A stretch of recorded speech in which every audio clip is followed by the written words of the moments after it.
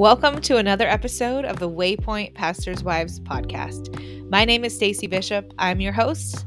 I'm a pastor's wife, of course, a mom of four, a worship leader, a podcaster, and I'm here along with Waypoint to let you know that you as a pastor's wife are not walking this journey alone. I'm so glad that you're here with us today.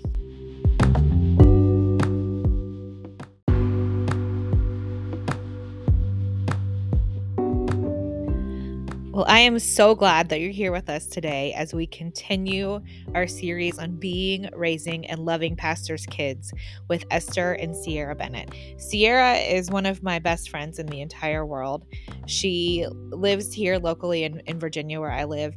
She works for FEMA and grew up as a pastor's kid, a missionary's kid, all of the things.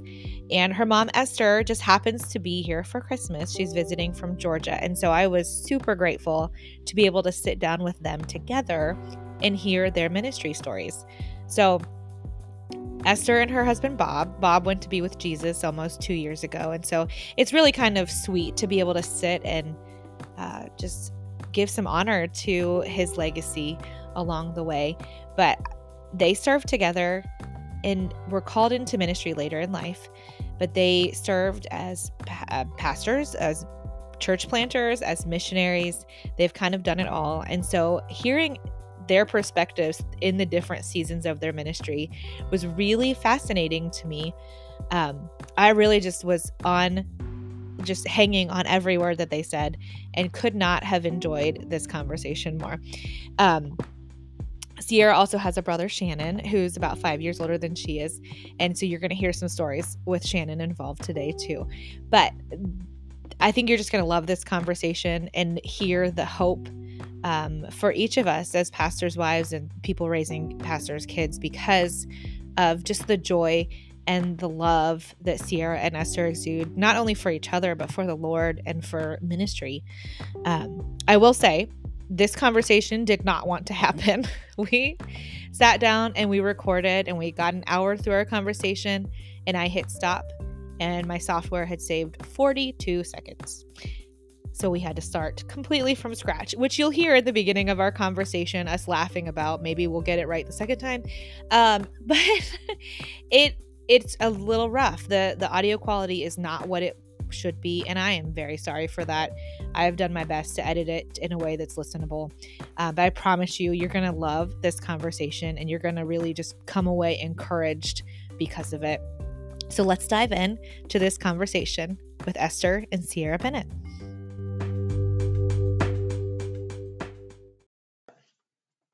All right. This is going to go nothing like it did the first time. You do know that. Like, we're going to have a totally different conversation, and it's going to be just as good. I couldn't remember the same stories. I don't even remember. But welcome to the podcast. Thanks. So that people know which voice is which, can you just give yourself a quick introduction?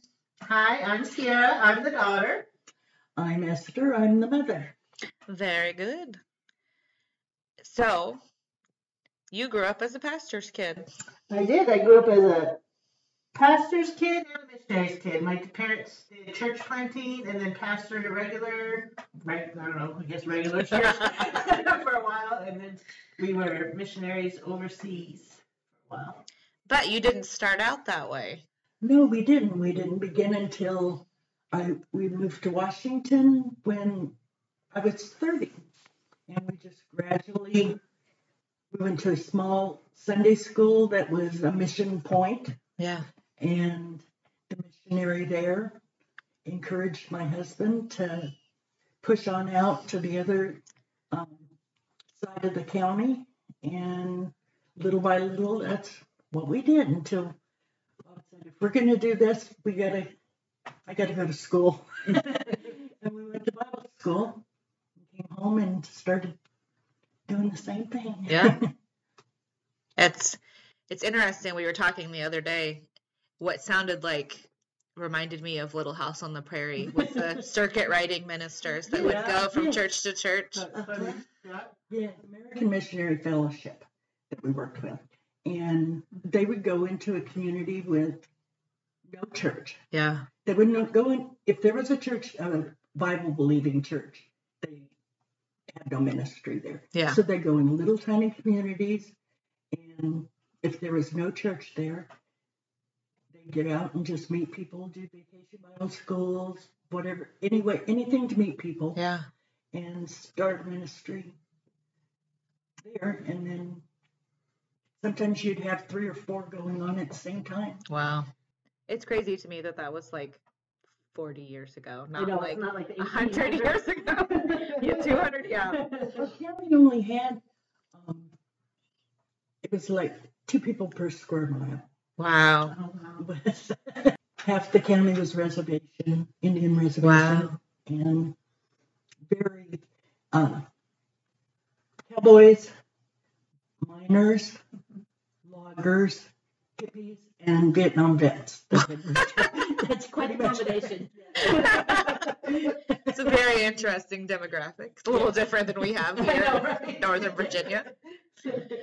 That's funny. A lot of rough. Yeah. A lot of poverty. But Yeah. a wonderful place. People were wonderful. Sounds like it.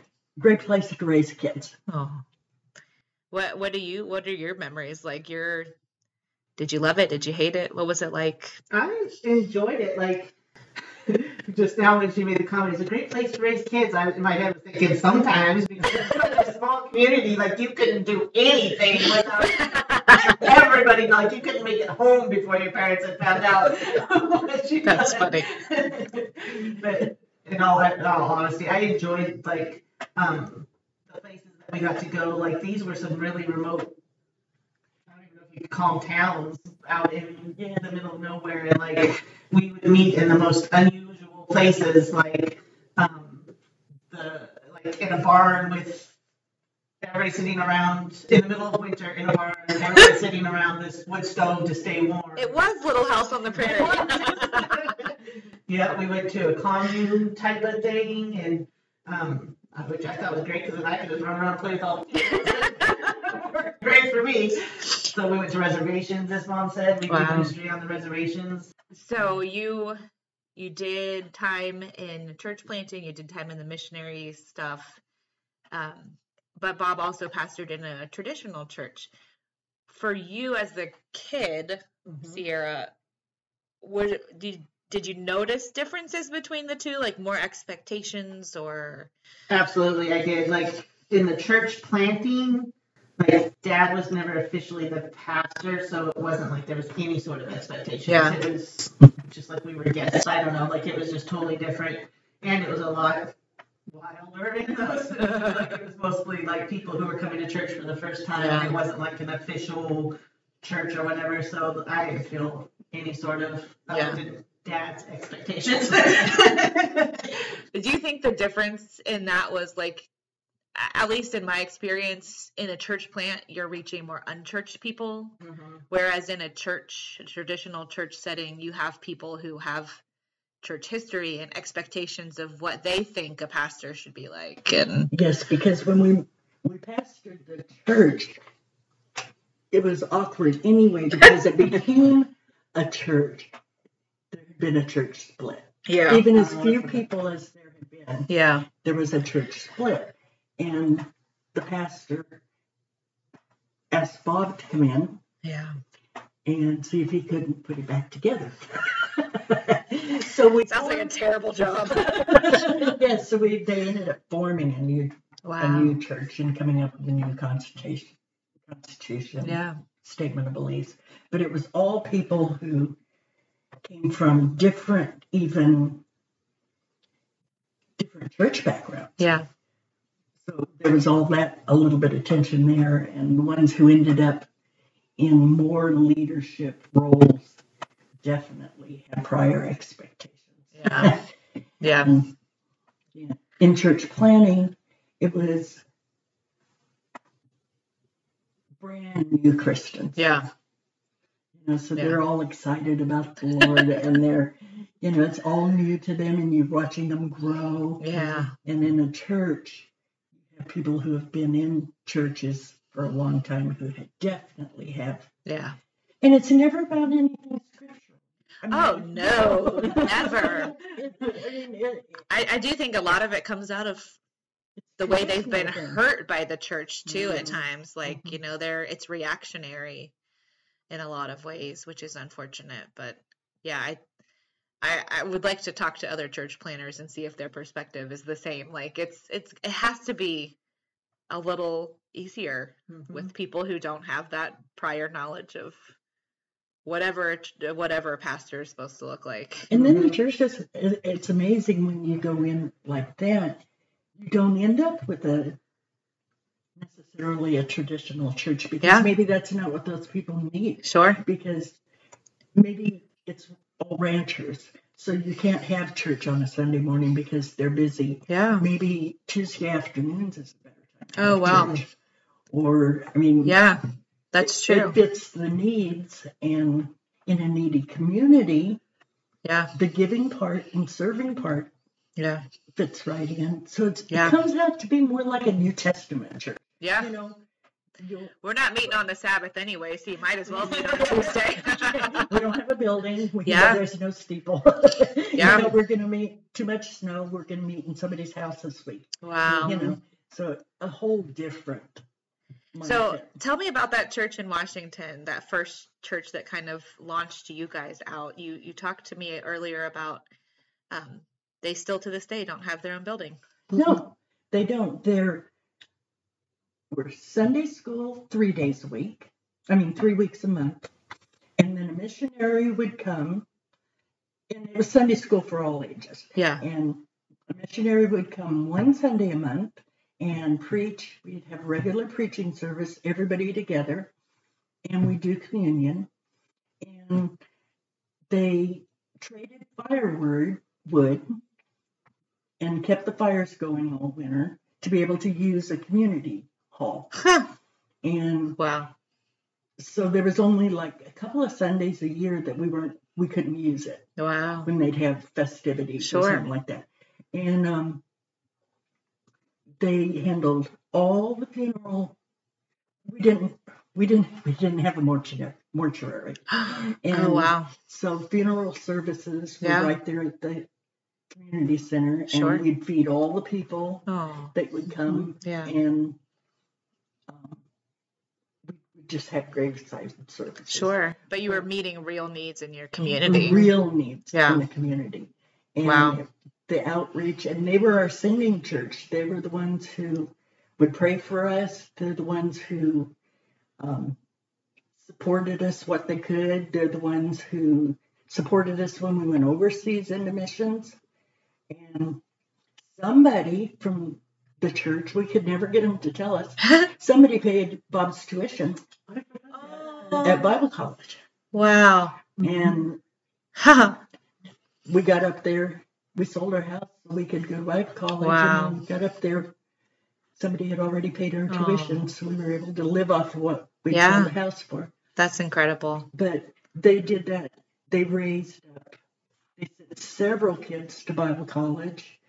Several young people went into missions all over the world. And they built churches in India. Didn't have a church building themselves. But they had built church buildings in India. Wow. And Papua New Guinea. And they had a real Old Testament type church. Yeah. Where they would still, even as many people as went to church there, during the wintertime, the missionary would come and do Bible studies, but they'd be in somebody's home. They'd move from home to home in the church all winter long so you could stay warm. And wow.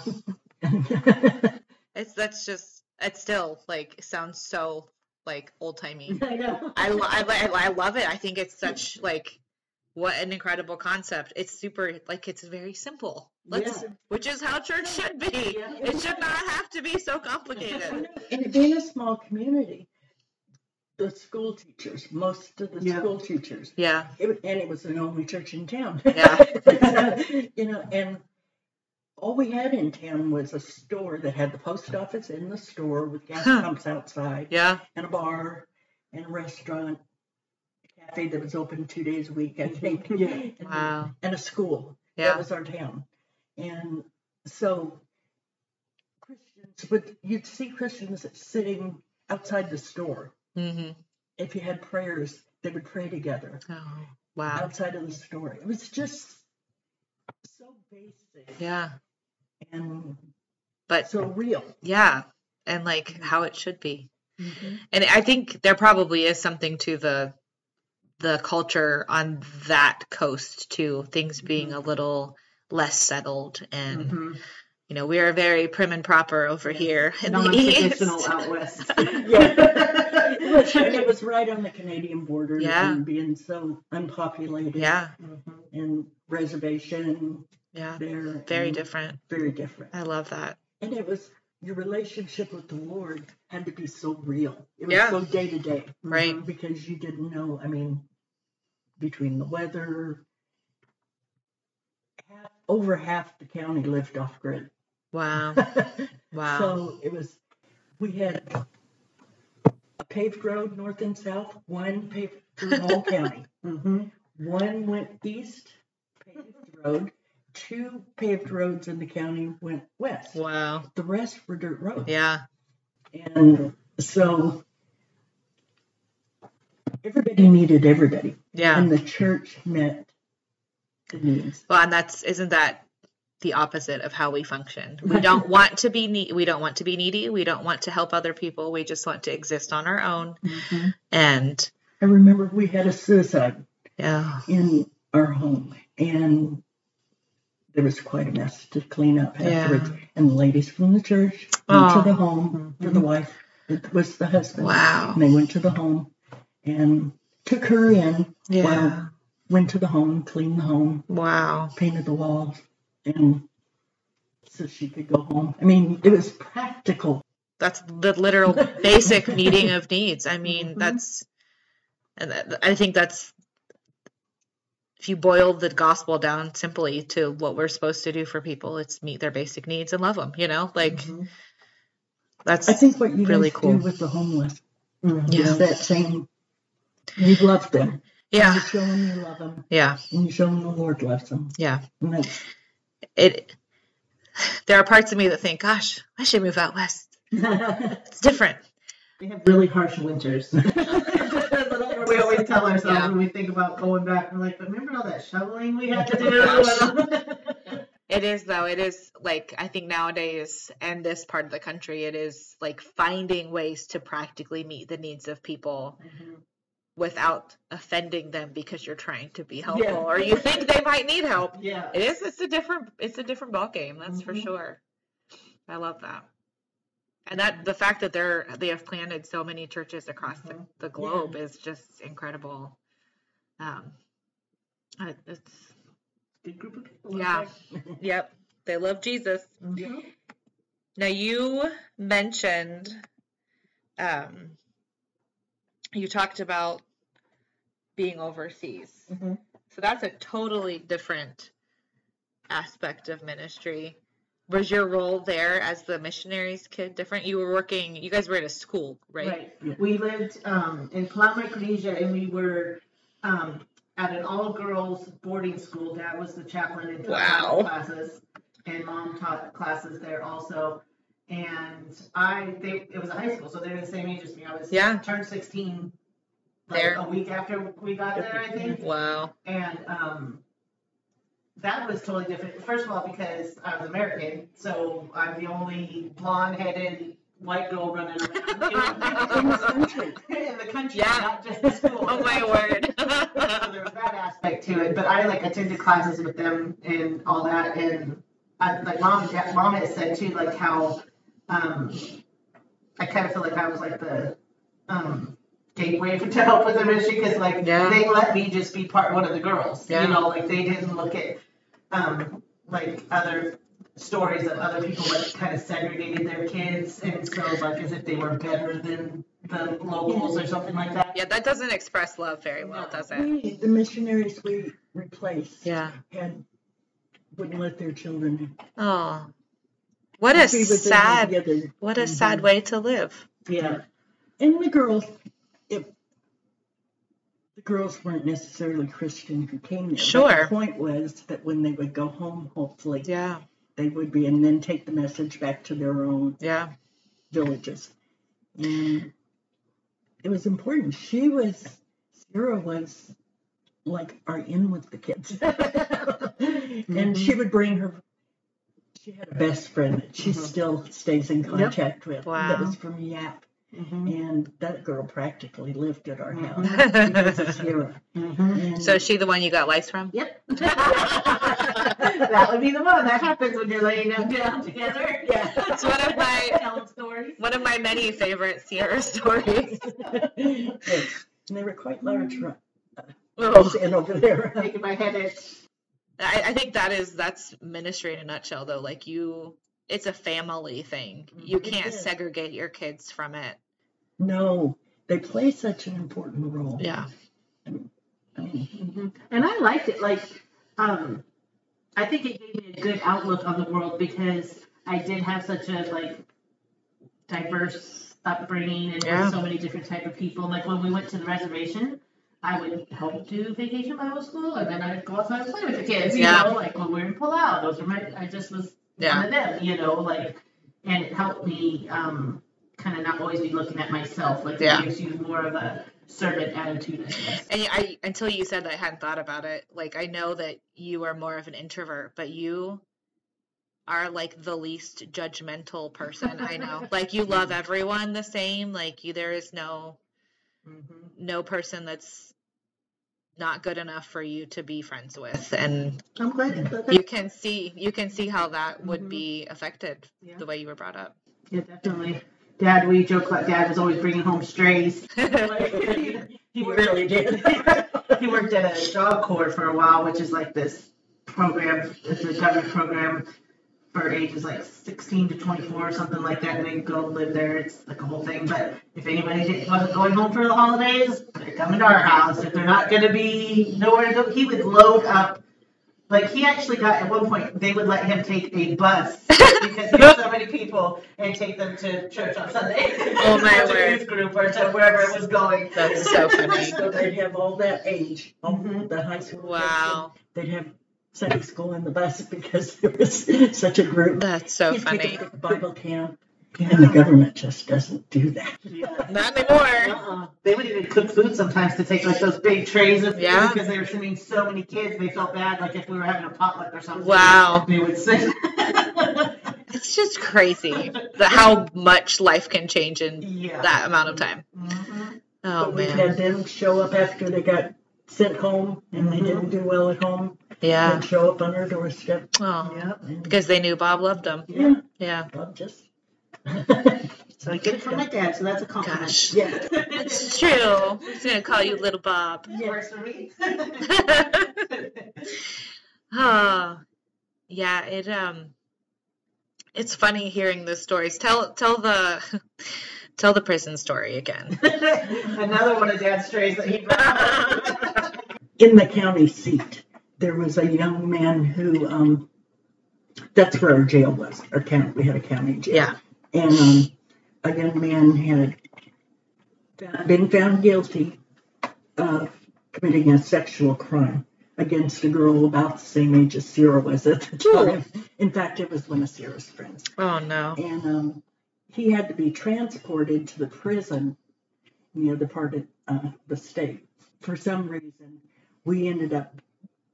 Bob brought him home to spend the night so they could leave early the next morning to make it to the prison.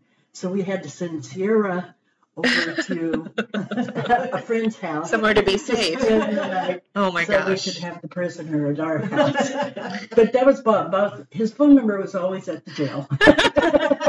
So if anybody at the jail needed to see somebody. If that doesn't tell you something about the kind of person he was, that he would bring someone like that into your home when his daughter was the same age as the victim. Like that's a love that you can only explain by God. Like truly, you can't.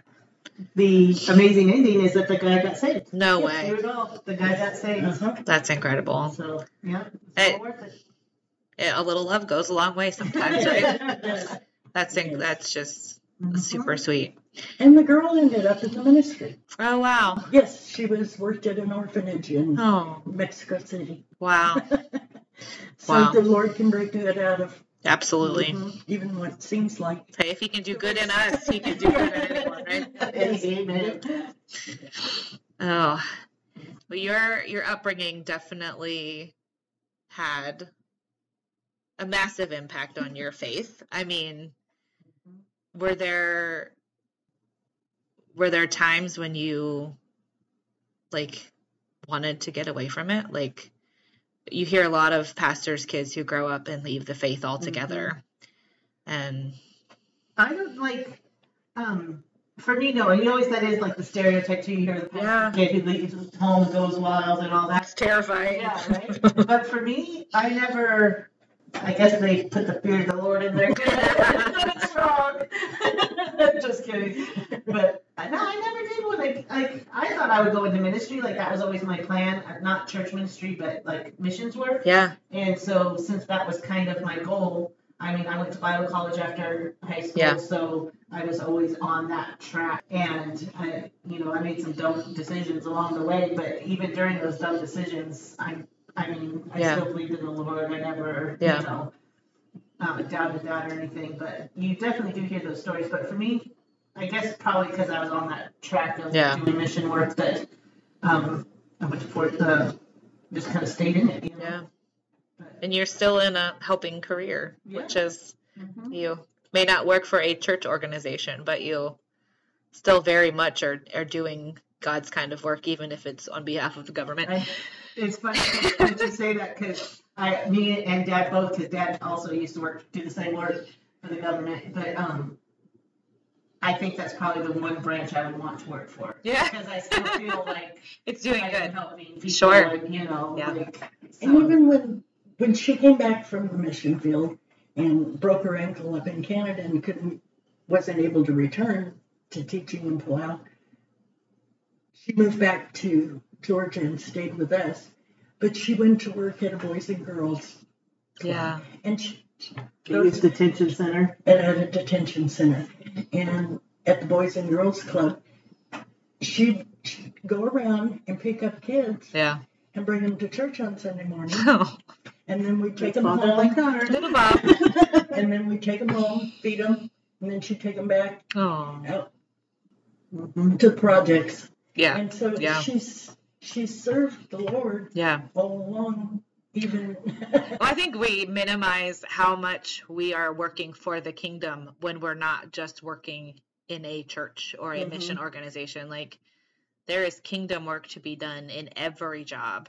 As it should be. Yeah, we should. The job of the church. Exactly. The pastor. And their family to do the work. Yeah. I love that. Even little things when she first started working for the government back here. She started out as a forklift driver.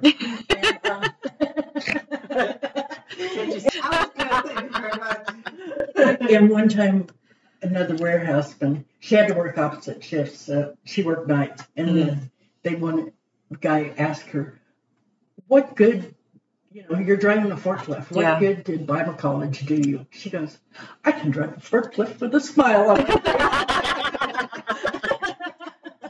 That's great. Oh my gosh. I love it. It's always important. Yeah. But it's our perspective. Yeah. And it should show. Yeah, it's funny. One of the questions I had put on the survey was, did you have any, I can't believe they did that, horrible stories about people in churches? And I desperately want to hear one, because people say that. There are horror stories. Nobody wants to be a pastor. Nobody wants to raise pastors' kids. And you couldn't come up with an answer, which is disappointing. All those stories. But I know, right? It just shows the hand of the Lord on your lives, I do believe. But in the opposite, what about a good story? Wow, there's so many good things that have happened. But specifically for being a pastor's kid or missionary kid, I don't know if I can think of one story. But we kind of touched on it before too. I just feel so blessed overall. I remember things like when in the traditional church, like we've mentioned, like our area was everybody was poor, so that was not like to be like abnormal, like You weren't just the poor pastor's family, yeah. But like we'd come home and they'd like people would leave bags of food on the porch, and we'd come home and it would always be the good stuff, like the name brand stuff, like, yes.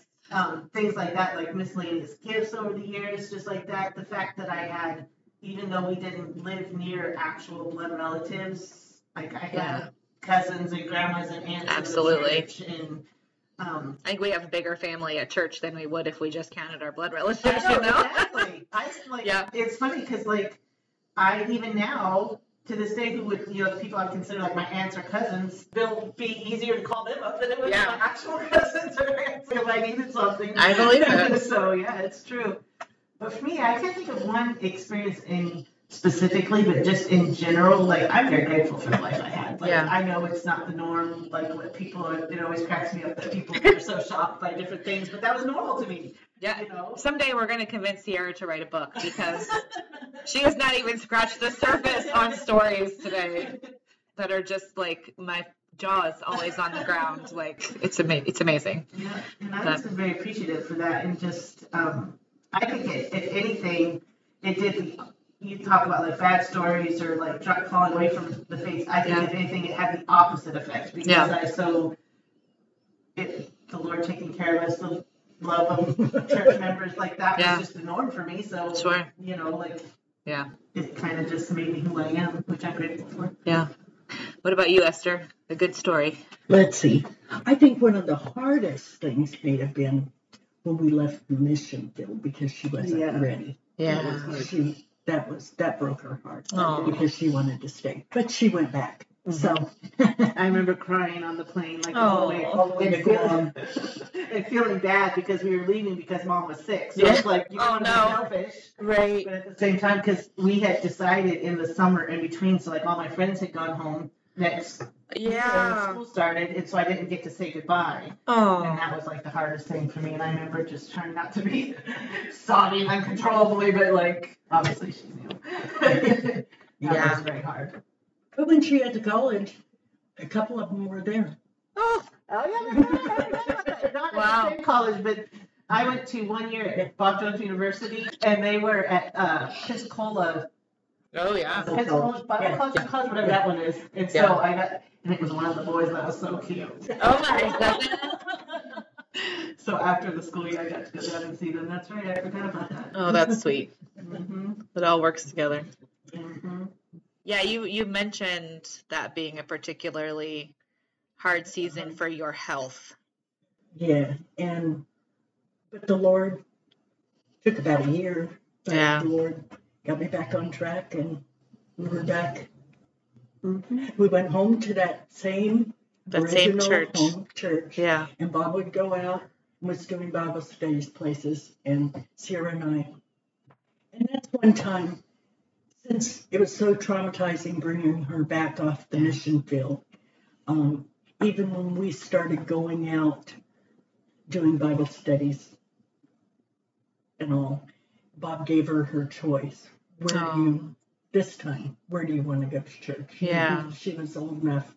They actually let me decide where we moved back to. Wow. Because the town with that church in it is where I had gone to elementary school, but the town, which was only like 20 miles away, but still just the traditional church is where I went to 7th grade and then homeschooled 8th, but then I went to 9th and 10th grade there. Yeah. So I had friends, at both places, and they let me choose where we went home to. And I chose the original place that I went to preschool. And then Dad, like Mom said, they let me go they'd go out and do the church planting, but didn't force it on you. Until she was ready to go again.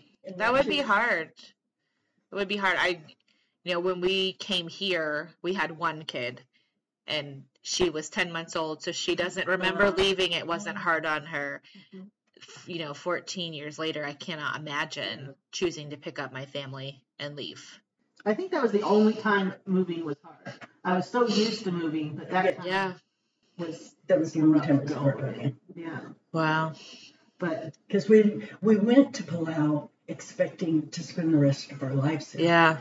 So it was difficult for everybody. That's understandable. But she's very flexible now, though. She always had to move around. I know it always cracks me up when I hear of people who are like so traumatized by like I've lived in this house all my life and now I have to move 2 blocks over. Traumatizing. And I'm like, please, I like went to 3 different high schools, 11 different schools.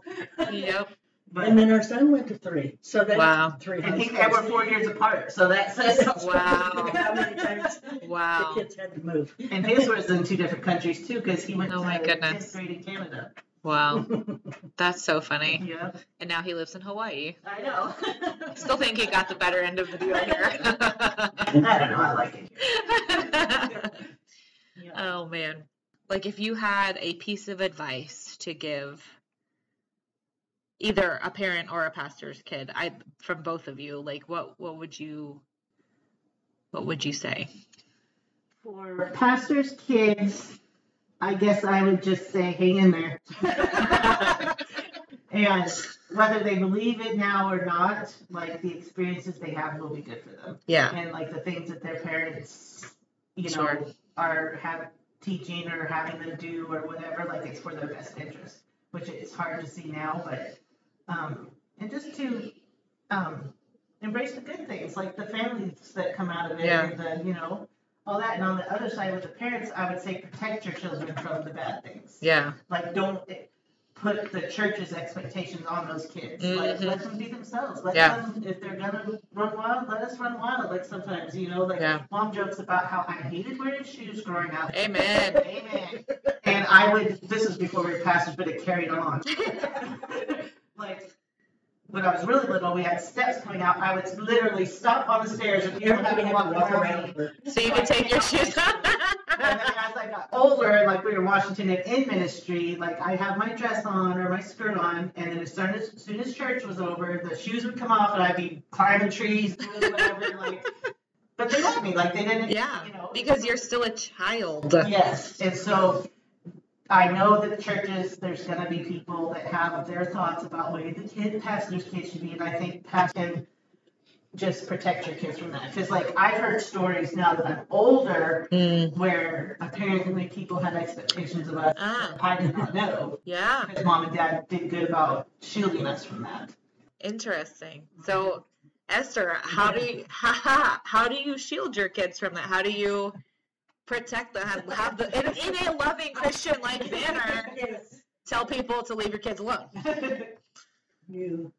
In our case, the woman was saying things behind and spreading things. Oh no! And I just confronted her I saw her on one side of the street in this little town, and I confronted her in the middle of the street. I tried to be as nice as I could, but I was very blunt and just told her that these were kids. Yeah. Good for you. For her to take care of her kids. And I will take care of my kids. Good for you. And because kids are kids. Yeah. And sometimes it's hard too for parents with their children. Oftentimes they come to know the Lord. The children come to know the Lord. We were talking about it this morning, I think, at a young age. Yeah. And Sierra was very young, 6 or 7, probably. Yeah. And it was genuine. Yeah. And but you always worry, was it, they were so young. Right. Is it real? Is right. it, you just pray for them? And I think maybe we were too, Bob was very strict. And I think we might have been too strict in many ways. Yeah. But I don't think that would have changed if he was a pastor. Yeah, I don't think that. It's just who he was. I feel like that's how we are. Like we would be this strict, regardless of where we were. But yeah. But at home they were allowed to just be pretty much free. We had very few rules at home. Just I was like, even simple things like I was a picky eater. At home, Mom made sure there was enough. She would cook special, but Yeah. other things. But when we went somewhere, Oh, by golly, you're eating eat it. whatever's put in Yeah. front of you. And you know, like, Even when she got to be on the mission field, she was really good. She had to eat some horrible things. And she always had to have this glass of water. And she cut them up into bite-sized pieces that she could swallow. Just a little bit of the water? Yeah. And nobody would ever know that she was, but she was so good. Yeah. But, Yeah. So at home, they pretty much ate Yeah. what they wanted and didn't want. And I think maybe not over protect your kids. I think for both of my kids, maybe they weren't as streetwise. When they were out in the world, maybe they had been a little protected too much in some ways, that it was harder for them. Yeah. You know, It's hard to find that balance. Yeah. And I think we would have more impressed. We weren't, in all honesty, we were not good at family devotions. Yeah. Bob had his, I had mine, and we thought a lot of things the kids would pick up by us watching. Right. Which they do pick up a lot, good and bad, by watching. And we didn't push our children having daily devotions. Yeah. You know, and we would have tried. Dad would try. whoops. and we go, a few weeks. Yeah. And then. I think that's pretty normal. Yeah. It's hard to force something that you want to be genuine and you want it to come naturally to your kids. You want them to want it. Yeah. It's hard to force that. Yeah. But both my kids now. They're pretty good people. I know they both love to live life. Yes, they do. Yes. That's something I also would say for pastors' kids is it's so easy to become sort of numb to the church, I guess, because you're just so used to it. Yeah. And make it your own. Like it's one of my pet peeves when someone says, you ask them why they believe something, they say, oh, because my mom and dad do. Or because, like, learn for yourself. Like, and I realize that it becomes so, it's just part of every aspect of your life. Yeah. And so you just kind of take it for granted, I guess, or whatever. And then, like, for me, I went straight to Bible college. So, I was immersed in church, the Bible, all of it. Sure. For most of my life that I can remember. But you have to learn what you believe and why you believe it, not just mom and dad say it because, When do you feel like that switch happened for you? I would say college. Yeah. When it bugged me so much that everybody else said. And actually, my brother went through, a stage where he would always say, oh, you only believe that because mom and dad say that. Yeah. And it used to make me so mad. I'd be like, no, I'm my own person. I believe, Yes. And so I would say, I kind of just, I always, like mom said, I got saved when I was little, like 6. And I always knew I was saved. Yeah. And I never questioned that. Sure. And I knew what I believed, and I never questioned that. Right. But I think I made it my own when people started trying to say, oh, it's just because mom and dad said this, or because, and since I didn't like it, I wanted to know. Yeah. I need to be able to prove it myself what the Bible said. Right. What, Yeah, when it's on you to defend it. It's not just what's expected of me, I guess. Sure. As a pastor's kid, you're expected to know the answers. You're expected to know all this. Yeah. And now I want it to be able to, for my own self say. Yeah. And that's, I think, would be a big thing is don't just take it all for granted. Because, we do the special music. We help with the kids' clubs. We do everything as pastors. Clean the toilets. Clean the toilets. We do it all as kids. And it's our lives. Right. But you need to make it your own and know it yourself. Yeah.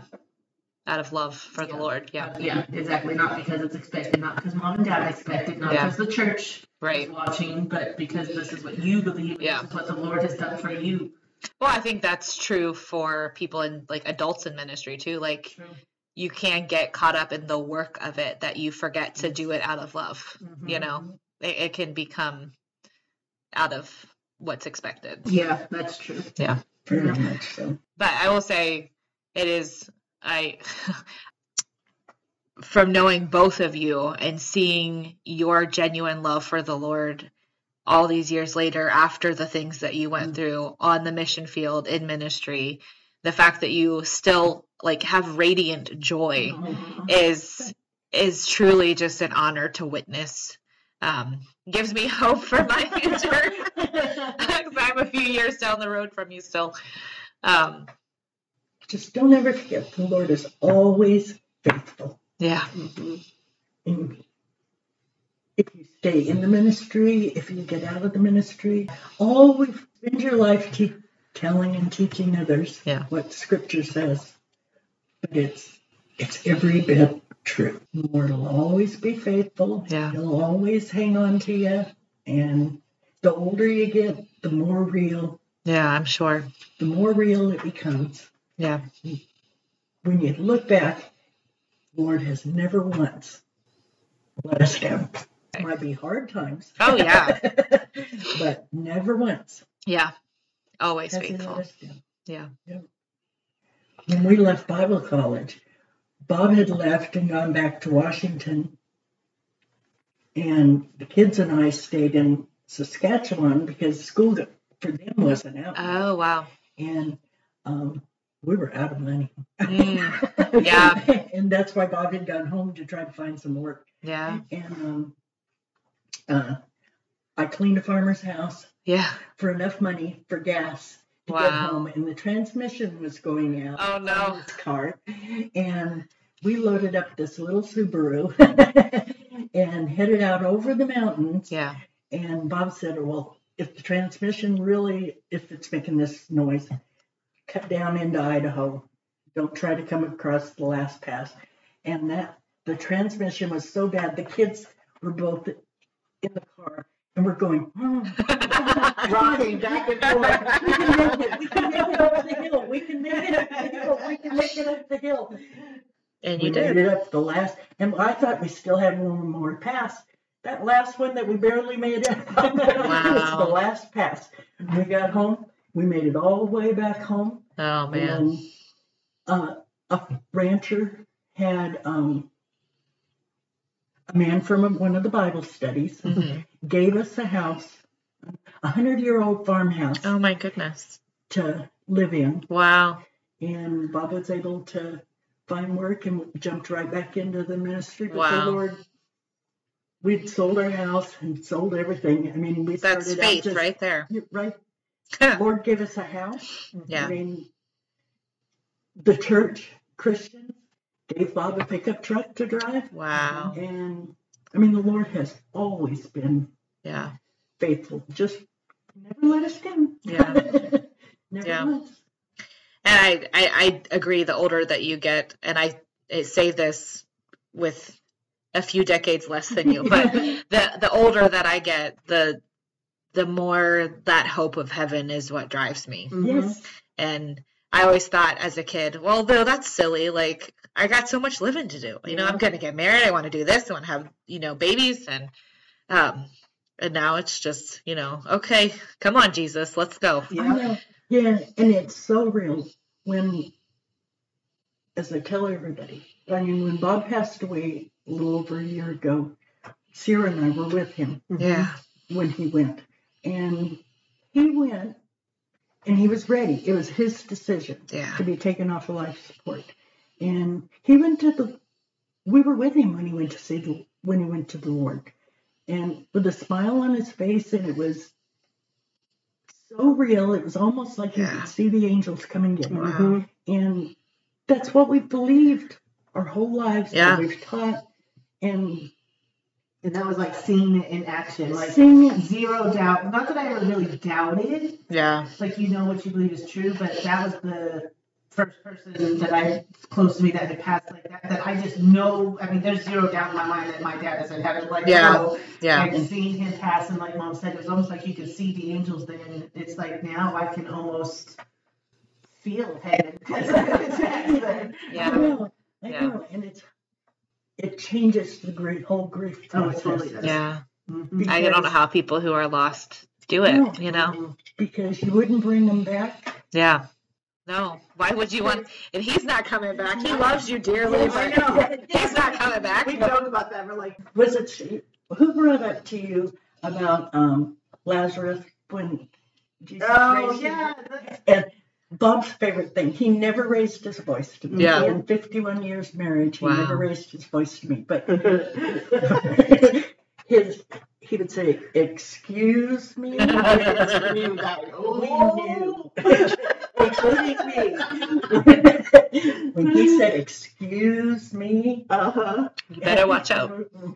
We were joking that if We were to like have the Lord bring Dad back. Excuse me. and I could just hear him. Excuse me. Oh, that's so funny. He's where he wants. He's where he wants. Yeah. And someday we'll all get to be there too. Yeah, and I'll get to meet Bob, and I can't I'll wait. get to meet him one day. He's on my like top 10 list of people to That's meet. pretty impressive.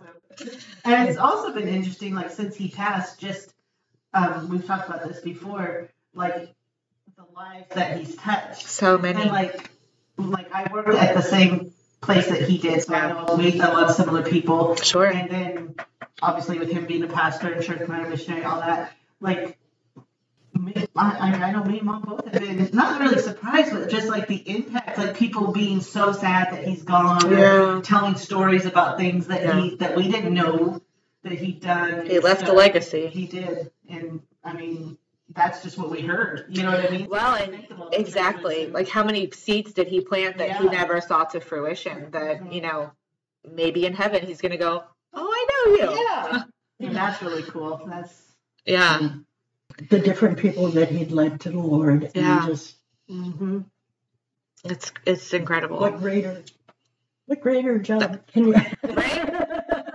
Ministry is not for everyone, but ministry is for everyone. I know, right? Yeah. Loving people is not always easy, but it is so rewarding. Yes. For sure. Anybody with children, just let your kids be kids. Yeah. What about for the mamas? Do you have any advice for the mamas? Sleep when you can. No, just because for the wife often it's genuinely the helpmate. Yeah. The ministry. That's Right. what I was going to say. And just keep encouraging your husbands. Yeah. And don't take what people say. And you can't do it all. No. Yes. Yeah. No matter what. You just Very can't true. do it all. No. Even if people expect you to do it all. Even if they expect you to do it all. Sometimes, for me, I am the one who expects me to do it all. I So can see that about you. thankful for friends like Sierra who understand what it's like to be in ministry and can back me down. So Listen to my mom. Don't do it all. that's right. That's right. And know the Lord will never let you down. Yep. Never ever. Any other thoughts about ministry life that you want to share before we wrap it up? No, I don't know, I always felt like even when we were in ministry, no matter what, family was first. Mhm. I mean, God first, obviously. Yeah. But like, Mom and Dad never put others first. Like, Yeah. it was always us together as a family unit. Yeah. And I don't know how you guys managed to do that, but I think that was very important because I never felt like I was losing out on time with you guys or parenting from you guys because you were always at church or you were always. It's interesting that you can say that after you told stories about having to go to other places so that a prisoner could go to your house. Yeah, I just got to stay to friends. But I think it's interesting that that's the perspective God has given you over that, because clearly there were times when That is true. it's not like there are times in ministry where it's not possible to choose your family first. That is true. But I always felt like I was first. And that isn't that awesome? I love that. Well, you just drag them with you. So that's why you always say that. That's what it is. We had a ministry at in Canada. They were like an old folks' home, but it almost all home. A lot of Alzheimer's. Yeah, And, wow. We had a ministry there. We'd go in. Bob would preach on Sundays, and kids went to that too. Wow. And we would go and have services in the morning and then eat lunch, and then in the afternoon go room to room. Oh, wow. The kids, there they were again. They wouldn't stay with us. Of course They not. would go room to room. Sierra had all her best friends, didn't she? I still like old people. Both of them, you know. And here I have a son, and that's He was 10th grade. So 10th grade, and he just grew to love old people too. That's so sweet. First time Sierra knew someone who passed away. Yeah. We went one Sunday, and Yeah. she had gone to the room, and Aw. her friend wasn't there. Aw. But they always joined us in all the ministries. Yeah. Whether it was You learn a lot. Yeah, that's for sure. one of the worst things, if you're going to be a missionary and you have to deputate, hard for the kids. Talk about being on display. That That's very hard for children. So what exactly does that mean? Oh, when you have to raise your money. Oh, yes, fundraising. And you go to Church to church. that you know no one there. That sounds And you horrifying. present what your ministry is going And to then be. say, give me money. Yeah, it's begging. They tell you it's not. On behalf of the Lord. Come on. You're asking people to you're asking people to share in a ministry. Yeah, to be a part of right. it. But it feels like. Yeah, that would be super awkward for a kid. It Oh, it feels was like so, and I was a teenager. Oh, yeah. Girl by myself going to these places. Oh, no. That I didn't know anybody, and we always had to sit in the front row, and I felt like everyone was staring at me. And then they'd always want to talk to you after. Oh, kids feel about God. It was not fun. I love him, but pay my daddy's salary. We didn't end up. Our little Sunday school came through, and we didn't have to go there anymore. That's the one thing about church planting that I don't think I could do. Like, I really don't think I could do that part. It was not fun. No. Then that's the only time I really felt like my poor kids were on display. So do you think there was a way you could have done that to make it less awkward for them? No. Not take us, but I was always part of the ministry. You know what I mean? Right, So, right. and it was just me at the time, but Yeah, no, Shannon there's told just her. no good way. I mean, they did the best they could, but there was no winning that situation. What did you learn from it? To be quiet. I did my lap. To not become a spectacle. Oh, yeah. I love it. Yeah, that was. Even when we had to go to the mission we went overseas with was a German mission, but they had their office in New Jersey, and you had to go there and spend several weeks, and while they decide if you're candidating or whatever. Yeah. And here she was, she got to go to that too. 15 years old. Hey, well, they didn't tell your parents they couldn't go to the mission field because of you. That's because I babysat the kids.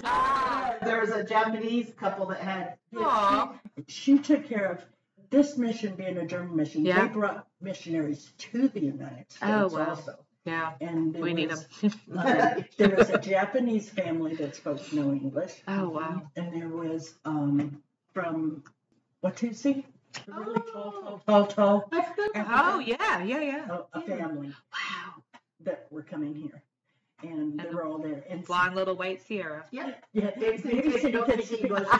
Japanese. It's interesting because the mission normally with your kids on the mission field, if they were school age, they would oftentimes missionaries send their own children to a missionary school in a different. The mission always before, if you had school age kids, you would send your children to the Philippines to a mission school, Faith Academy or something, and they would board. Wow. And we just said, we're not going anywhere that we can't. Yeah. We can't take the kids. Boy, that would be hard. Take her with us. Yeah. And they tried to say, well, you really shouldn't take a high school girl to. But what an asset she was for you, you know? It turned out she was the greatest. Yeah.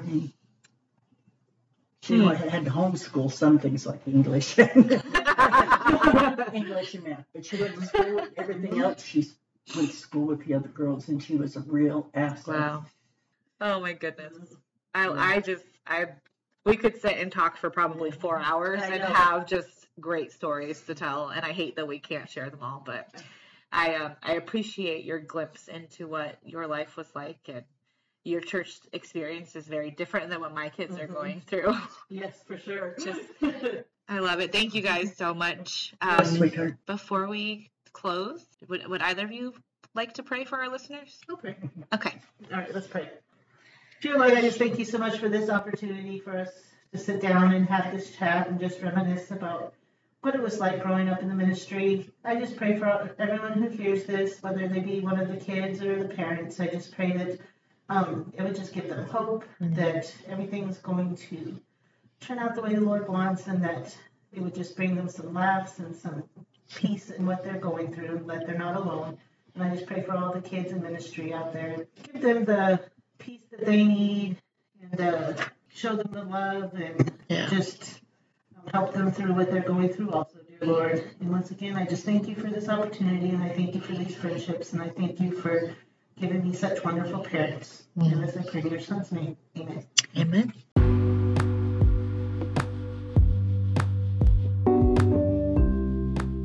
Thanks for sticking with us for that entire conversation. I just came out of it smiling so much. Sierra and Esther just truly exude joy, and I could not have enjoyed this conversation more than I did. We had so much fun, as you can tell, and trust me, I edited out a lot of laughter because there was more than the microphone could handle. I'm just so grateful for them being willing to share all of their stories with us, and just to love us through them. But yeah, as we head into the holiday season, I do want to remind you to check out our sponsor organization, Waypoint Church Partners. If you've never checked them out before, Waypoint Church Partners exists to partner with churches all across this region of the United States, whether it's in Maryland, Virginia, North or South Carolina, along with portions of several other adjoining states too. And they really just truly exist to give back to churches, as well as to plant churches, which you heard some stories about today. I would love for you to check it out. And also check out the events. There are some things coming up that are beneficial for you, your church leadership. Right now, there's a webinar on the calendar for December 18th called Maximizing a Short Sabbatical, which I know is appealing to many of you. So I'd encourage you to check that out and be watching for more information for our March events called The Art of the Sermon. They are a favorite of mine that we do each year. Thank you guys. I just pray that you'd have an amazing couple of weeks as we prepare for Christmas. I'll see you again soon.